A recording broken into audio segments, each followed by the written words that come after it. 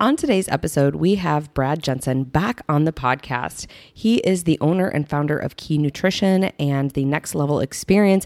And today we dive in and catch up with him on things that are new in his life as he's become a father. And we talk about some things way back in his day when he did bodybuilding shows, what his experience was like, how it impacted his mental state and physical state as well. And then we also kind of take a deep dive into adherence and why we believe so many people struggle to stay consistent. And so we hope that you guys will enjoy this podcast. You can find him on Instagram at The Sober Bodybuilder. Highly recommend following him. Brad is just a gem all around, and we hope you enjoy this episode. You hear all the bull about diet and exercise. Carbs are evil. Do more cardio. Never eat bread or cookies again. Just do a juice cleanse. We get it. We fell for all of the BS too. It's time to go right to the source with the truth about how to live a healthy, sustainable lifestyle. I am Liz. And I'm Becca. We are your nutrition educators, and this is The Food Code.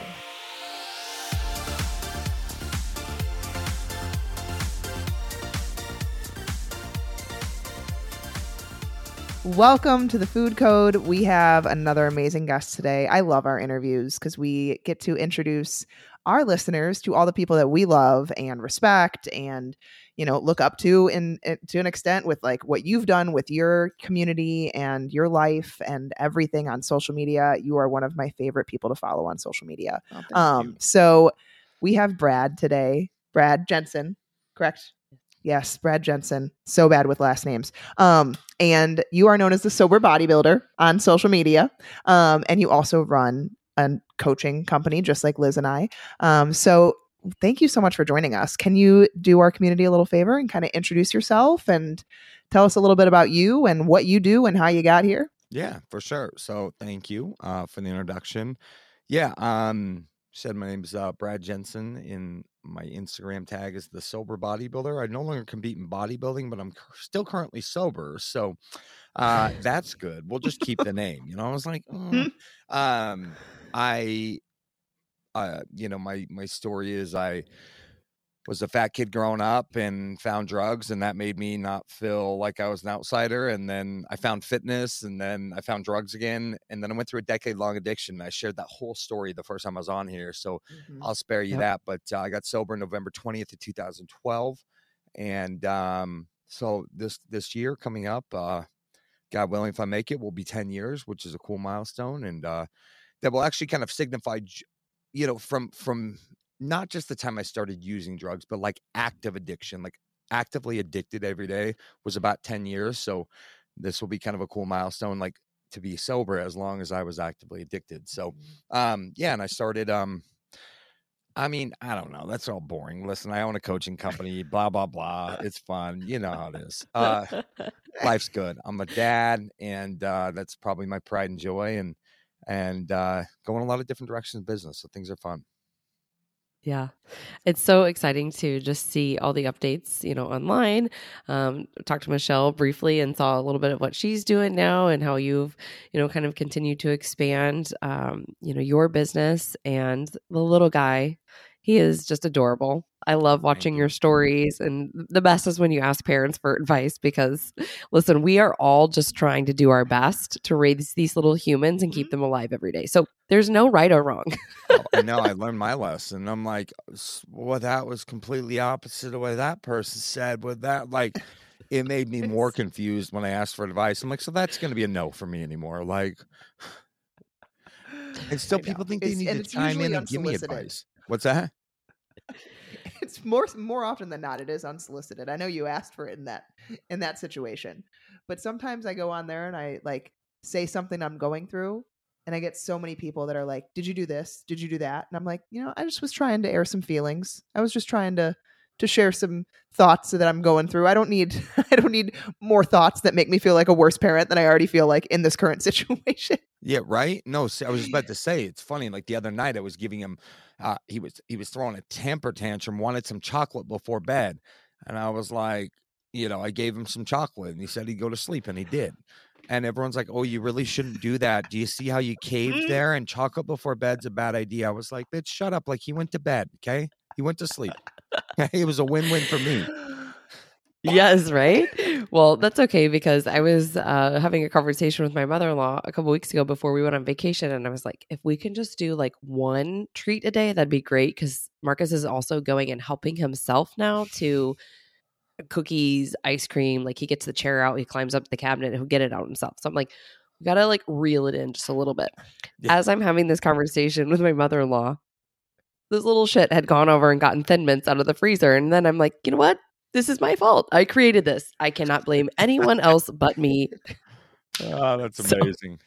Ah. Oh gosh. Okay, so we would love if you could talk a little bit around the bodybuilding days, because I think that it is everyone has their communities. Like I'm part of the CrossFit community. There are a lot of pros and cons to CrossFit. I realize that. Bodybuilding, I think, is very similar. Some people, it changes their life. It's amazing. I think for some other people, it can become kind of addicting to see your body in a way that is like the fittest, leanest, most, shredded it's ever been. And also not realize that like that's not sustainable. And I think a lot of people struggle with that of like, I used to look like this, or I used to be this weight. And we sometimes correlate the actions that it took to get there with what we have to do all the time. And did you go through any of that like mental struggle with bodybuilding and coming out of it and now finding like a happy medium per se? Yeah, for sure. Yeah, I think that's a good parallel to draw, is that the bodybuilding community, I think, would be similar to like the CrossFit community, like depending on like, how you're doing it, how involved, like there's pros and cons to both, right? And I've definitely gotten some people who have said messages to me like, hey, on Instagram, right? Hey, I know you hate bodybuilding, but, and then ask me a question. And I never once have ever said I hated bodybuilding. In fact, I mean, it was always my goal to compete in a bodybuilding show. I got pretty jacked in high school, right? Like that was my life. I mean, I was dedicated. I was taking tuna fish and brown rice out of the can, and just like cold brown rice. And I thought, and salsa, that was it. I thought that's what I had to eat.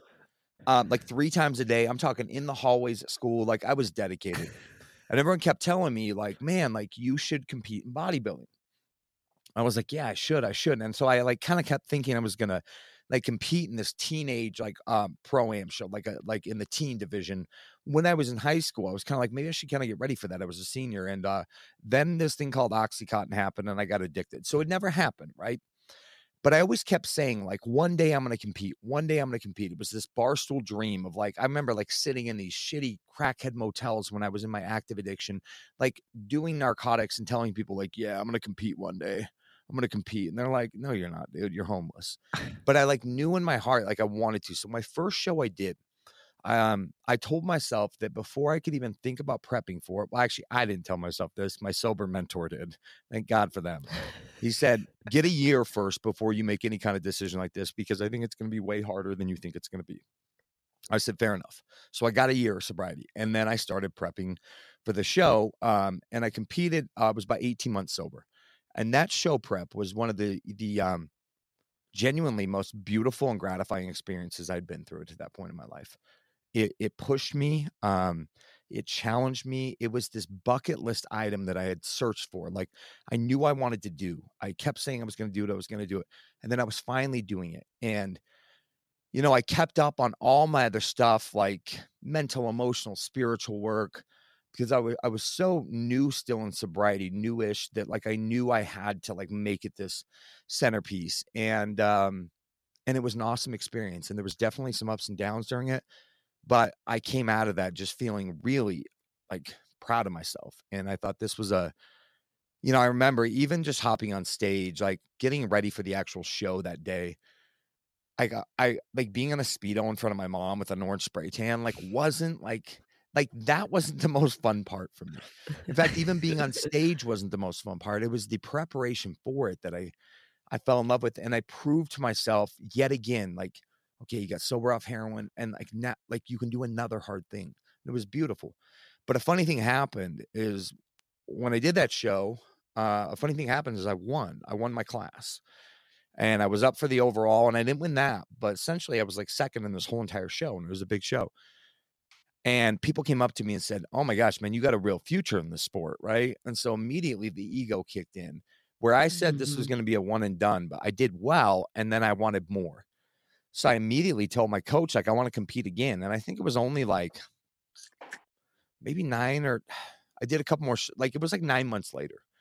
I think I went through like a bulking phase and then, cut for my show, but I pretty much was in this prep the whole time. And that experience was not as fun. It was not pleasant. I was operating instead of out of like, this is such a cool challenge and experience. My ego kicked in and I'm like, I want to be the best. I want to win.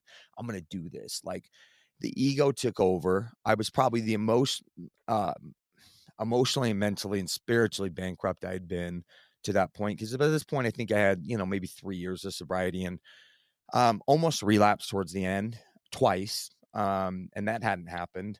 I was in a relationship that I look back and everything happens for a reason, but definitely I came home like right after my show and her stuff was moved out. And there was a note that basically said, "You're a selfish asshole."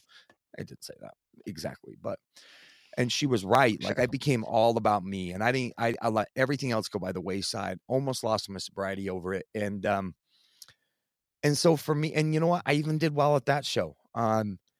And I didn't win the overall, which was my goal. And, I realized I remember I got off stage and I was like, never again. I never want to do this again. It was, I had lost myself to get like insanely shredded, right? Sorry, that was a really long story to get to the point. No, I think that's that was a perfect. really good point. I think a lot of, and I think it can parallel too, to an extent. Like you can take things too far. I think that there is a balance, and it's different for everyone, of health and doing things good for your body and, feeling good about what you're trying to take in and move your body and exercise and do all these things. And it can become disordered and it can happen real fast for a lot of people of like, no, well, I just feel better doing 3 workouts a day. Like I just, and then it hits a point where you look back and you're like, I haven't spent time with my kids in a week because I'm so obsessed with measuring food on my scale and, getting to bed so I can get in my 4 a.m. workout and it's just, you have to be careful and be able to see the signs, and unfortunately sometimes the signs are really big.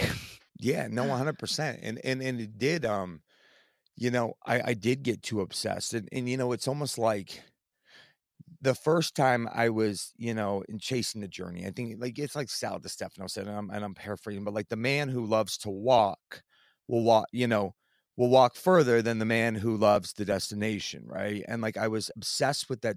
I think I butchered that, but the first time I was genuinely like obsessed with this journey and this process, which also can be dangerous if you take it too far.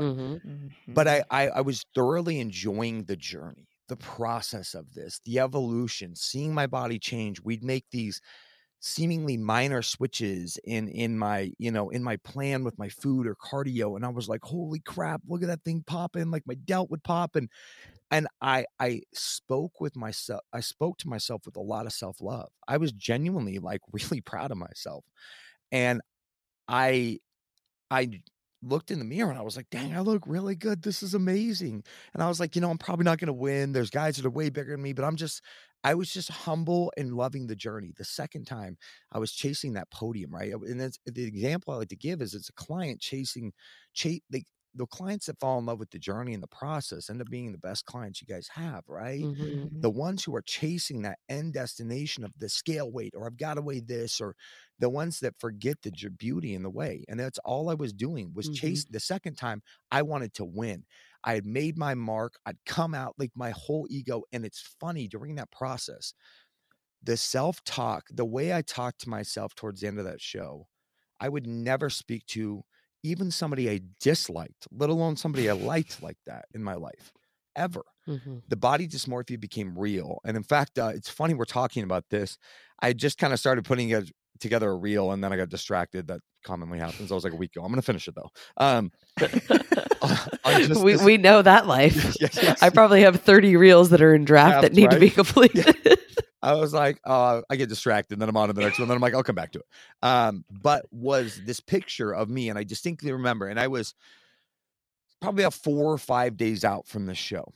and I was drenched in sweat from doing all this HIIT cardio at my house on my treadmill. And I remember looking in the mirror, and I took this picture, and I remember looking at it and saying, "You fat piece of shit."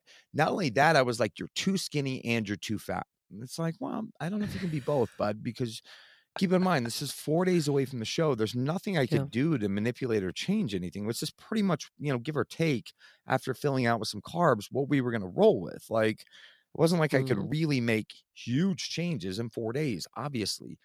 And that picture I look at, and I just see the dark, like my eyes were just dark. Like I looked miserable.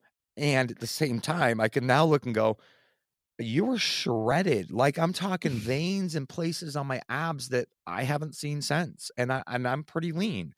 It was crazy the way I spoke to myself in that moment. And I look back and I just want to give that kid, I feel like he was a kid. Like he was probably a 29, 30-year-old man. But to me, where I'm at today emotionally, I feel like I was a little kid then. And I want to give him a hug and just be like, dude, you're doing great, man.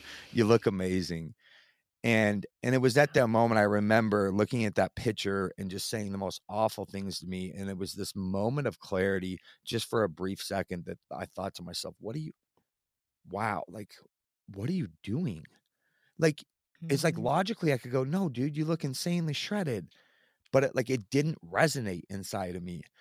And I'm like, this is not a good battle. Like I'm going down. I can tell this. And so, yeah, you can take any good thing too far. And that was just my experience. And I could keep going on, what I didn't love about competing. And there's a lot of things I did love. And people have asked me, do you think you'd ever compete again? And I'm like, probably not. I used to say, hell no. And there's a part of me that's like, I wonder now, knowing what I know, if I could go about this different, and if I could really focus on all four legs of the chair here, right? Mental, emotional, spiritual, physical. I think it's really hard to do when you're chasing one goal, and that's a physical goal. I think something else is going to slack, even if you don't want it to. Yeah, you're not going to have the balance. And I guess I always think now as a parent, you've got a little guy looking up to you who's watching everything that you do. And is it worth sacrificing the balance there as well for however long prep season is to get up on stage? That's not going to really serve you. Like, even if you won, okay, great. You have bragging rights, right? And it's awesome. It's a lot of hard work. But at the end of the day, what would it actually do for you? That's just kind of the way that I think of it. And I think of it that way because I have some friends who had, they got addicted to doing shows. And essentially one of them is a mom. She's struggled since, because she just feels like, I can't get my body back. My hormones are so out of whack. She struggles with the body dysmorphia because she compares herself, even though this is someone who lost like 80 pounds to get on stage, looked amazing. She still looks great now. She's kept a lot of her weight off, but she compares it to that leanest day. And it's just messed with her mental and emotional being so much that for me, it's like, I just always want to maintain good balance to show, Marcus or other, children that we have in the future, that this is important as a lifestyle, right? To be healthy, and you don't have to be super shredded to be happy. Because I think, we preach a lot similar, just we say it a little bit differently in terms of like, our body being balance, those pillars of success, because we have to understand in some seasons, balance isn't always going to be there, right? Like you're grinding and you're in a growth season, you're not going to, have the balance that you normally have when it's not a growth season, and you get to spend more time with your kids. But I think in that aspect, that's just kind of where my mind goes. And so like, how would you say that has also changed your thought regarding like what balance is now that you have Dom in your life? Yeah, no, it's, you hit on a few good points there. And it's an interesting kind of, and then I'm going to answer your question. You hit on something I want to touch on, is that within bodybuilding, I've always said that I think as a whole, it's far more detrimental for females than males. And lots of reasons for that. I think the body dysmorphia is even stronger. And if it happened in me, who I didn't really have much, I mean, I thought I was, a sumo wrestler when I was 13. It turns out I was just like a short, chubby kid. But like, I never really had that extreme. Again, my first show, I didn't at all. In fact, I might have been on the other side. I was like, dude, I look so good. This is so crazy. Like, and it's crazy how quick a year changes, right? But hormonally speaking, and what a female has to do to get that lean, and they lose their menstrual cycle, amenorrhea, right, and huge disruptions in all the hormones, from thyroid to progesterone, estrogen, testosterone. The rebound effect is significantly higher. So I believe I've seen a lot of girls here locally, and luckily, I mean, this back when I was competing 2014, 2015, like at least here in Salt Lake City, competing was much bigger on a bit, but like everyone was doing it. And it's kind of slowed down a little. And I'm grateful for that, because people I saw so many females get addicted to then doing another show, because that's the only way they feel like they get lean again, is if they had a goal. And they would, and then they'd trash their body again, and then they'd rebound real big. I've seen girls rebound even with a really, like, and I believe them, very diligent reverse diet, still gain 15, 18 pounds. Yep. And absolutely, because their body just could not take being that lean, it's going to fight back against you. And then you look on the male side, and like, I feel like it's somehow still not spoken about enough. If it's not a natural show, it's an NPC show, I would say 80% of men are using steroids. They're using drugs. Yeah. And like, I feel like this is like this thing that isn't talked about. I'm like, well, let's talk about the guy side. I've been very transparent that I took a shit ton of steroids, and I even took some shit, like some blowback in my recovery community for doing that. And at the end of the day, it's like, to thy own self be true. It wasn't mind altering, but it was probably mood altering, right? But when I got my blood work done, this is like 12 weeks post show, when I was like, man, I don't feel right. My liver enzymes were still elevated to the point where, like, I mean, they were worried I had like hepatitis, like kidney function all out of whack. My blood pressure was still like 170 over 110. Like, these things are hard on men's body. And if you're just going to stop, like, it's even going from that to just TRT was this drop from being so elevated to feeling like kind of crap for a little bit. And then just getting my blood work took a full, I think, 6 to 9 months to even start getting like some okay regulations in these numbers. And so there's a lot of reasons I'm against bodybuilding, for the wrong reason. And those are some of the things. So sorry. Now to answer your question. Yeah. No, I'm glad that you brought that up, because I actually have another friend who is a male, done a couple of them, but now is struggling with fertility. Yeah. And it's him, right? Because they're saying, like, you've got to be off of this stuff for a long period of time in order for us to get you to a place where you should actively begin trying. And it's sad, because, again, like I go back to, unless you're going to be like a pro, and there's some amazing people out there, and I get that people, want to do that, but we also have to talk about the side effects of these things, because there's always a cost to doing something, right? There's a cost to being a CrossFit athlete. There's a cost to getting on stage. There's a cost to everything. But I'm glad that you brought that up, because when we look at clients and bringing them to a place of health, we do look at their lab work, and we want to see optimal labs. We want them to feel good. And I also know people who can get addicted to, different types of optimization, if I can air quote that, right, from a hormonal perspective. And it's not the same for everybody. Like, some males feel great at a certain level of testosterone. Other males do not. They need more, And so I'm glad that you touched on that too. And now I'll let you answer my original question. Yeah, and bottom line is, I don't care what any guy says. Like, I've taken it myself, and I've watched a ton of my friends or colleagues or whatever take anabolic steroids as well. With just putting this very bluntly, it turns you into a complete douchebag. Like, it does. Your testosterone is through the roof. I've seen so many instances of infidelity. I mean, the only times I even remotely have gone down that route, and like somehow, like by the grace of God, I had enough integrity to not fully go there, was back then when I was doing all this shit. And you're angry. Like, roid rage is a real thing. When your testosterone is like 5,000 nanograms, you're gonna be more agitated. When you're taking shit that's meant to go in a horse to be, or a cattle to beef them up before you slaughter them, probably not going to be the best for you. I remember my skin was turning like gray, and I just say that like there's this unspoken thing in the male body community. It's like, no, the shit is hard on you, and that's like, for me to compete at 11 people, well, just don't do it. Then you'll get smoked up there. Yeah, you can go compete in a natural show, but if you've ever done them, you can't then compete in a natural show. So right. That's I just needed to, I hadn't spoken about that in a while. I'm like, why aren't we talking about that? Like, why do we just kind of like brush it under the rug that Yeah. guys use a shit ton of drugs to get ready for these, including Adderall, like all this stuff, right? So, Yeah. Wait, before we go on, can we touch on this? Because I'm curious to know how this was for you.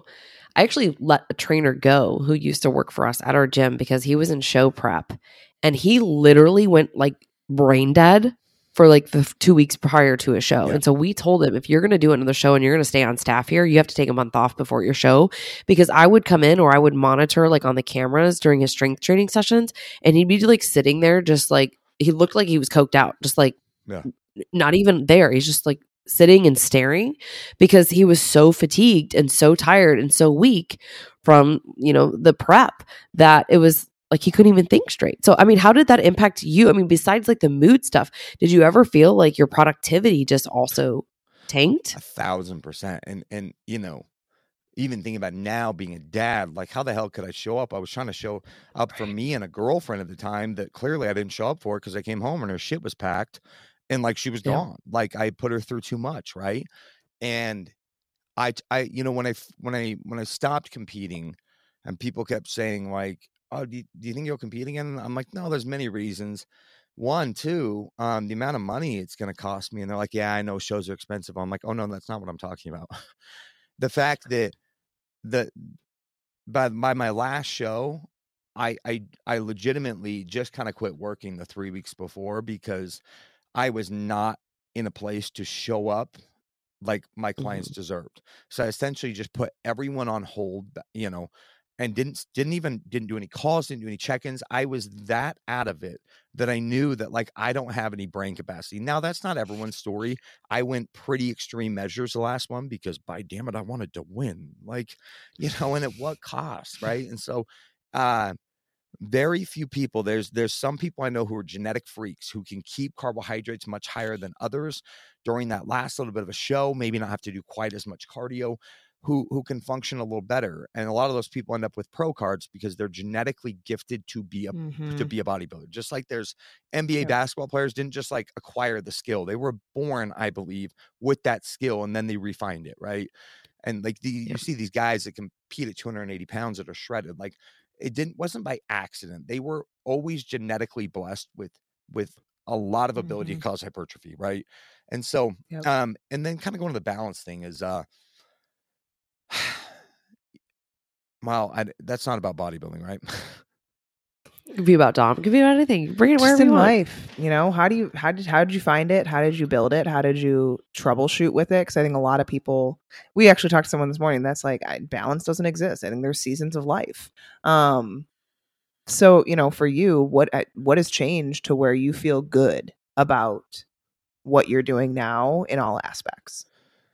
And I would agree with that to a certain extent that balance doesn't exist, but I think it does, but I think it's going to change, and I think your perception of that balance is always going to be very subjective.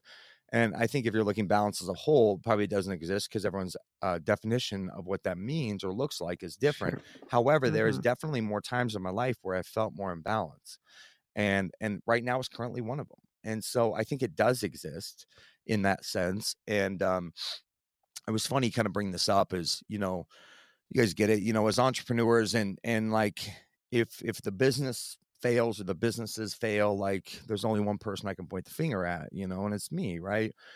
And so we can get caught in this trap, we're the only people that will work 80 hours a week just to desperately avoid working 40 hours a week for somebody else. And Dominic has been such a blessing. And I believe this, I think there's many reasons why I'm grateful that unfortunate me and his mom didn't work, but even though I only get that Wednesday and every other weekend, and then it slowly tears up, and by the time he's 3, which is only a year, I get 50-50, which I'm really excited about. But even though I don't see him every day, the time I do have, I want to like really, really optimize. And so I don't do any work when I have him. I mean, it's only, was that 8 days out of the month right now? It's not enough for me to justify doing anything when I have him. And so it's forced me into a place to do that. And a funny thing happened when I was unwilling to like do any work on the weekends I had him, and I get him Friday at 1 and I'm done. I just started setting every Friday to be done at 1. Now, granted, sometimes when I don't have them, I'll do a little more, but I don't. Sure. I do my damnedest to not work at all on Saturday and Sunday anymore. And that was not my story for 7, 8 years, maybe even, it was probably the last year since I started getting them like overnight and getting these weekends that I prioritize that. And it has given me a lot of balance, and I'm realizing how much more efficient I am come Monday. And that's just with my work life. And then with like the gym, I mean, I'm in a cut right now because I'm vain and I want to look a little better for summer. That's the only reason why. And I have a lot of balance still in my cut because I'm flexible with my diet. I track macros, and I also just understand that, like, I don't have this dead set goal that I have to be to X this. I'm just trying to, cut a little bit. And I've even found balance within like I don't feel like I have to work out 6 days a week anymore. It's like 4 to 5, Yeah. some weeks only 4 when I have Dominic, and I'm super happy with that. And so, it'll ebb and flow. And then I'm starting a new project with this other business I do, and it's going to start taking more of my time, and I might find that balance goes away for a little bit, just like those seasons, right? But it will come back. Like I know what it's like, and I'll wrap this up with this, but I was just I'm part of this this men's coaching group, kind of this mastermind, and on today's call, this quarter is all about like the financial side and finances, and that's really why I joined this group. And as they were talking, and like this guy was giving some strategies, and I'm like, you know what? I don't really want to punt away the next 5 years and just work 70, 80 hours a week. So then I can hopefully, not have to work as much. I'm like, I'd rather take 10 years than 5 and just work a little less, but still work. Like, some of the strategies this guy was giving was great for somebody who maybe just desperately wants to create financial freedom as quick as possible. But I was like, this doesn't resonate with me. I care too much about my balance in life, right? Absolutely. And I think that is really important as a parent, because what I've learned very quickly, Marcus is turning 3 next month. I feel like in a blink of an eye, he's grown up into this little man, and I So cool. agree with you. Beck and I have tried to do this as well in our business of stopping early. We're going to be taking some Fridays off so that we can take the boys and do fun things with them, having them sometimes half days with us instead of giving them all the time to like our in-laws or our parents to help. And so I love that you brought that up. And I want to kind of take us into the second segment that we wanted to chat with you about and segue with, what you said about balance. Because I personally believe that balance ebbs and flows. You do have balance in some way, but it might be shifted a little bit more. Like you mentioned, right now, you've got time off. You're noticing that you can give this, to yourself too on a Friday afternoon that you don't have him, because you're finding that you're more productive. As you launch something new, you go into another growth season, you're going to, be demanded to spend more time in that and maybe work a little bit more than you are. So it's going to ebb and flow.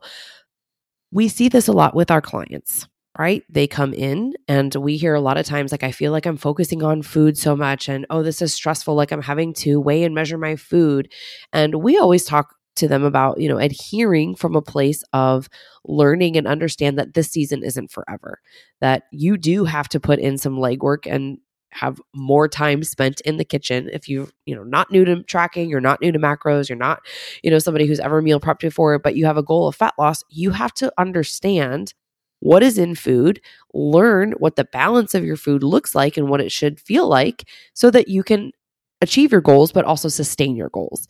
And so we kind of want to talk a little bit about adherence, because we know that, at least with the people that we primarily work with, and I believe this is for you guys as well, a lot of them are busy.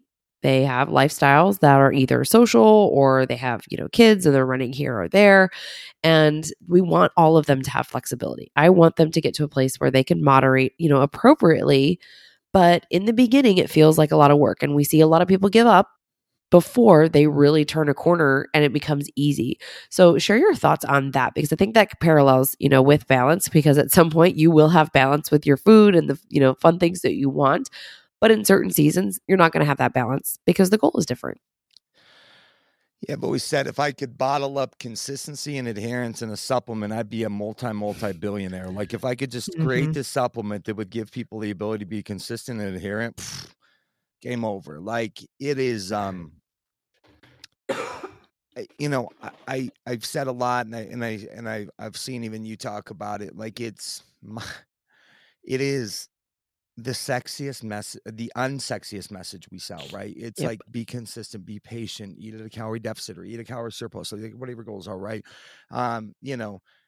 Track your food. Like it's just not, get enough sleep, manage your stress. Like it's not nothing sexy, right? And I think that that's why so many people kind of drawn a parallel to the show or CrossFit or whatever. Like if there's a meet or the games or, or a show or these things that give people the ability to lock into a different level of adherence because there's this immediate goal.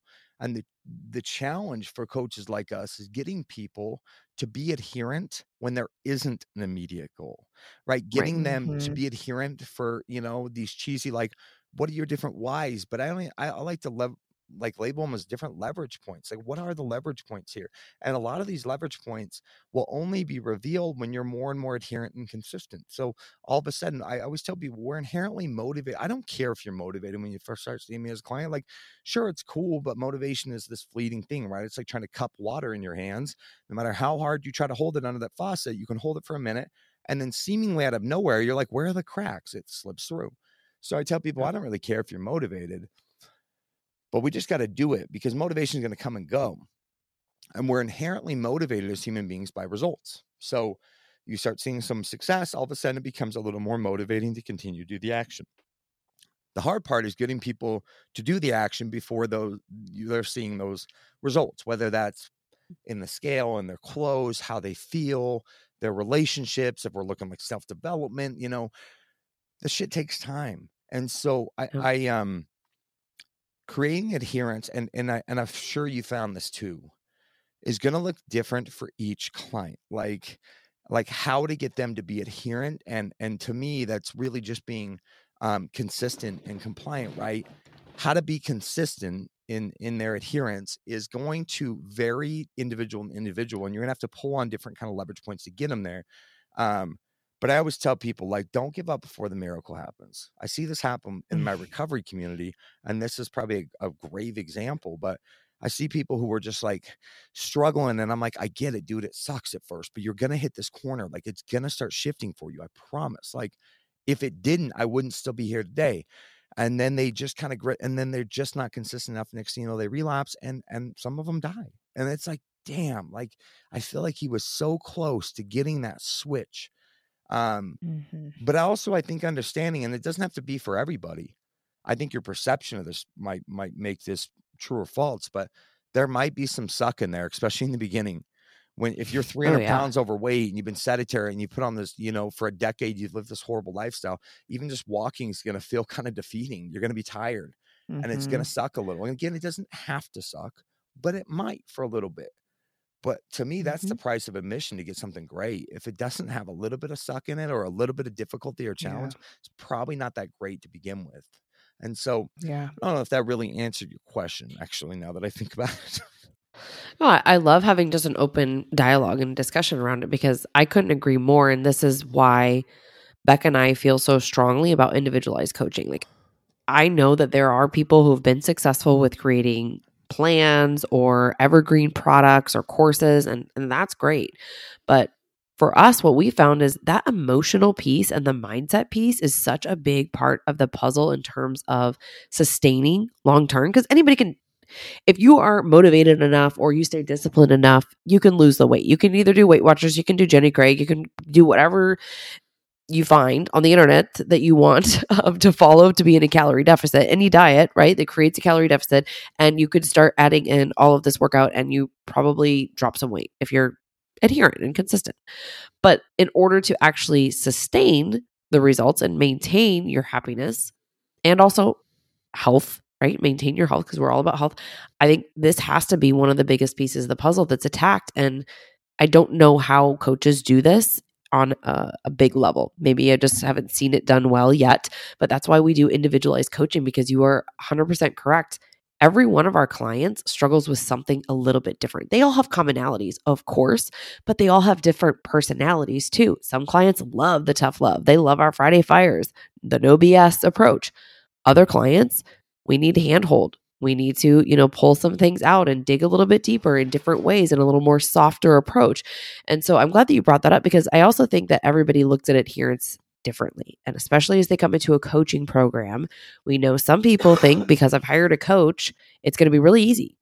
I'm just going to get results. I don't have to embrace the suck for a period of time, but you have to put in some of the work. And that's also what I believe makes it all worth it on the other side.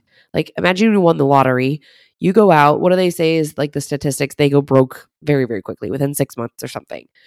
But if you work hard for your money and you embrace the suck and you show up every day, you're going to manage your finances much differently than the person who just got it handed to them. Right. And so I just wanted to have a little bit of dialogue around that. And I love that you brought that up, because I know you guys do individualized coaching, and believe strongly that each individual needs to be treated as an individual and not as this person that we took down their weight, height, Oh gosh. Yeah. Age, height, weight. Here's your Yeah, macros. age, height, weight. Yeah. Yeah. Yeah. And I don't think the group coaching, I've yet to seen it done well. I've been in this industry quite a while. I don't think it works on a grand scale when we're talking about weight loss or fitness coaching, or I mean, listen, if you're talking about like a community where you get like workouts, cool. But if we're talking about individually, like working on not only losing weight, but getting labs improved or creating more consistency, and therefore creating more confidence, like that's going to look different for each individual. And as you know, there's, like you talked about, there's clients that need tough love. There's ones that more need the cheerleader. I have clients that, like, based on the week, I'll kind of know when their period's coming up. I'm like, a little more cheerleading this week is going to be fine. And then so we can even change week to week how you need to approach a client. And I'm not a fan of group coaching. And I'll say that adamantly. Again, like, I guess the examples, like my friend Jordan Syatt does his Inner Circle, totally different. They're not actually prescribing people macros. It's $25 a month. It's more you're joining for a community, and it's more based around workouts. So every 4 weeks they get new workouts. But even that, he says, like, listen, this is very general. Like, this isn't going to work for all of you guys. Like, some of these, so they create different tiers. But to me, that's different than like, hey, let's get you to lose weight, feel confident, and get to the best you possible for $24.99 a month. It's like, get the hell out of here. That's not going to happen. No. Well, you also just saw Noom. They just got sued. There's a whole bunch of other companies that have like tried to mass serve, I guess is what I'm trying to say. Populations without individualization, and jack people up. And we get a lot of them after we were just Optavia, like it sucks because these people come to you post show. It's like basically people coming to you post show and being like, I want to heal my body. And it's like, you're probably going to gain weight because you have literally been eating nothing. And so unfortunately, most of those people come in a state where no matter what you do, you're going to gain weight because your body is so unbelievably stressed and unhealthy. And it's just like, it sucks because these things mess people up. And it's like, it's just not talked about. It's not talked about. 100%. And then you talk about, they're like, well, keep in mind, they're 40 pounds heavier than when they did Optavia. When Optavia, I did 1,200 calories and that's what worked. I'm like, did it work though? Like, let's examine where you're currently at. It didn't work. It worked in the moment and then it completely backfired. Well, that's because I stopped doing it. No, and you have to almost like reindoctrinate them to not some crazy philosophy, but just some basic shit and understanding of like calories in, calories out, like just trying to, and it's really hard to unwire and like, and I'm not even talking about like unprogram them just to like some basic physiology is a very challenging process. And, those, it's almost like saying, hey, let's do therapy on a group coaching scale. Like no one would ever say that works. And I'm like, well, I would argue that fitness coaching is not too far off from that. We end up kind of being therapists because you end up uncovering a lot of stuff through this process. If done right, I've always said the physical results will just be the icing on the cake. The cake will be what you've learned about yourself, the grit, the discipline, you'll have some triggers exposed. You'll be pulling off layers. If you're doing this right and taking a whole well-rounded approach, the physical results become the icing. Like the cake is built on the journey. And group coaching, I think, doesn't work. And honestly, to me, a lot of those people, whatever, they're in it for cash dollars. They don't really care about helping people. And obviously, as people, us coaches who do individual coaching, I have a problem with that. But ultimately, at the end of the day, they've got to go to bed and lay their head on the pillow, feeling good about what they do. And some of it is just, almost cognitive dissonance, right? But they're just like, oh no, I think everyone's getting results. Like, let's not talk about what happens afterwards. Let's not talk about how many people also signed up and never got any results. Like the Beachbody, I've shared stats on that before. Like the success rate, if you really dive into it, like they have tons of transformations because Oh, yeah. thousands upon thousands of people do it. But, out of thousands upon thousands, how many are actually seeing results? Or following through Yeah. with adherence and being consistent and doing the workouts and following, eating healthy or whatever they're preaching now with this new gut health cleanse and so forth. Anyways, we don't need to go down that rabbit hole. I think my favorite, though, your portrayal of this with Sheena is like the perfect comedian side of what actually is adherence with like, and it's funny, but sadly what you're doing is true. Like it's, how this is our 360th appointment and we are up about a pound. It's like this, and I want to have my cake and eat it too. I want to go out with the girls and have the bottles of wine, but I want you to help me lose weight.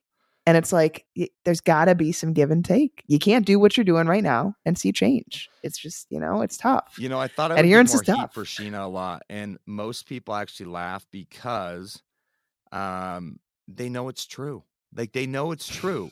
Like, she was kind of created out of like a need to, get some infotainment in your content, right? And a lot of it's not even the informative part is like, this is literally how you sound. Like, this is how you look and sound. And how many of my old clients are like, I feel like this character is based off of me. I'm like, it's based off of all of you guys compiled into one.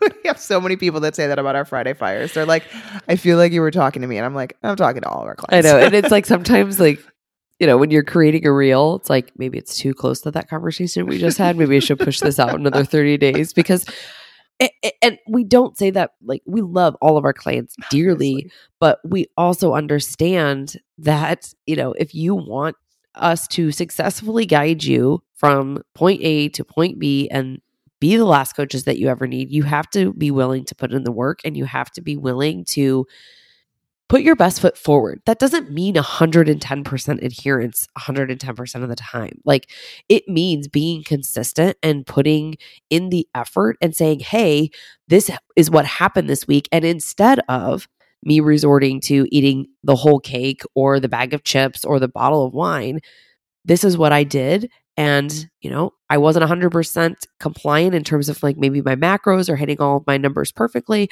but this is a huge win. Those are things that I'm looking for from clients. Like, so when we talk about adherence, we're just also talking about the fact that people are showing up with the intent because of now the education they received, how aware they are that they can make a better decision.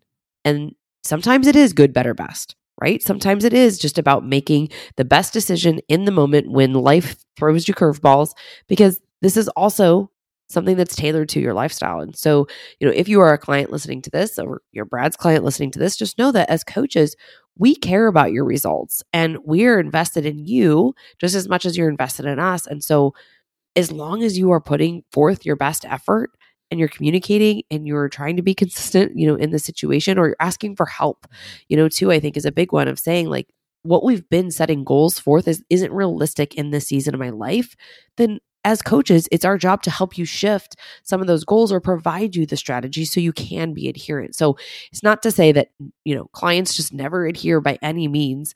We know that adherence is tough, but at the end of the day, you have to come to the table and put forth the effort. You can't just expect to hire a coach and all of a sudden, you're going to lose weight. You've got to be willing to buckle down, embrace the suck a little bit, and get consistent. No, 100%. Absolutely. And I'm glad you said all that because it's true. Like, our job is to individualize, again, the individual part, a plan for you that's going to, we're trying to make this fit into your life, not like a bodybuilding show prep where your life has to fit into that. And you've got to carry Tupperware full of tilapia and brown rice to the dinner table out with some friends. That shit sucks. And I tell some people, I used to create these rigid meal plans when I first got back in the industry, when I first got sober. The place I worked for, that was the model. I realized it was very flawed, so I got out of it. But I was like, we were creating strict meal plans with, guess what? Like the supplement bars we just happened to sell. And like, it was almost like the body for life kind of template. And that's why I tell people, like, I'm trying to get you in ruthless accountability. Like where my favorite check-ins, where a client shows up, I look at their tracking sheet and I'm like, what in the hell happened this week? And I'm like, hey, what's going on? And before I can even say anything, like, listen, horrible week. Here's where I failed. I didn't plan this. I never made it to the grocery store. Thought I could wing it. Thought I had enough knowledge to wing it. Proved to be very, very challenging. I cannot yet. Like they come with almost this task item of what they did. That is progress. Like that is me, even though they maybe sucked that week with as far as the application of the plan.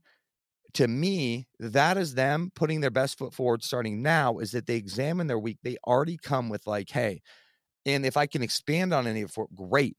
But again, that to me, like that's putting your best foot forward. You might have sucked this week, but if you've already taken the time to examine why you did, shit, man, that's what's the difference of my clients that succeed long-terms and one that don't are simply the clients who do they were unwilling to do stuff that the ones who don't wouldn't do. And it's as simple as like holding themselves accountable and calling themselves out and trying to look for the lessons in it before I even have to point them out to them. That's the difference. Yep. And you're still making progress when you're learning what your triggers are or what your roadblocks are. Like I just had a conversation with a client right before we hopped on here. She felt like the last 3 to 4 weeks have just kind of been a waste because she got really, really sick. And I'm like, wait a second, let's unravel all of this. Your choices that you made coming out of being sick were much different than they would have been previously. While you were sick, much different than they were previously. Your workouts, you slowly built back up to those pretty darn quickly, and you walked when you could, when you had that energy. Like, it's not a waste of time. Let's look at this and compare it to other seasons and, you know, how you reacted to the situation in the past compared to how you've reacted now, because eventually I'm not going to be here anymore for you. And you're going to have to do these things on your own. And that's where we learn the most, is in those challenging times or those shitty weeks, or, you know, the weeks that we think that we can wing it. And Beck and I have said this 100 times. I'm sure that you've said it 100 times yourself too. Nobody who's ever been successful just wings it. Yeah. You got to plan. You got to, you know, put in some time and effort into setting yourself up for success. So we won't beat a dead horse there, but this has been amazing. Thank you so much for coming back on. We always love our time with you and we want to be respectful of your time. So I will link all this in the show notes, but will you just let our listeners know where they can find you, connect with you, and follow you? Yeah, awesome. Thank you for having me on. And these are fun conversations. I'm still on shows a lot talking about my story. And while don't get me wrong, I thoroughly enjoy doing that. I feel like it's part of my mission in life. I really, and even any speaking engagement I get is always based around my story. And then like kind of, and that's great. I'm very grateful for that. But I'll tell you what, I'm extra grateful for conversations when we can come just spit knowledge about what we love to do. Because I feel like there's the side that people know me for. And then I'm like, yeah, but I also love to talk about this shit. So let's talk about it. Right. So thank you for that opportunity. Yeah. You can find me on Instagram at The Sober Bodybuilder. Same thing on TikTok. I'm not the most TikTok guy yet. And website is keynutrition.com, but podcast is the Key Nutrition Podcast on all platforms. And honestly, one little shameless plug for my Next Level Experience, which is a quarterly course I do, which is a deep dive mentally, emotionally, spiritually, physically in your relationships. It's kind of that's kind of my passion right now. It's for people who want to level up in all areas. There's components of meditation and breath work and energy work in there, and nutrition and fitness coaching, the whole thing. But that's mynextlevelexperience.com. Yeah, thanks for having me on. I appreciate your time. Thank you for listening to The Food Code. If this episode resonated with you, please share, rate, and review, as this helps us reach others around the world. With that, thank you for listening. We'll be back soon. Love you guys.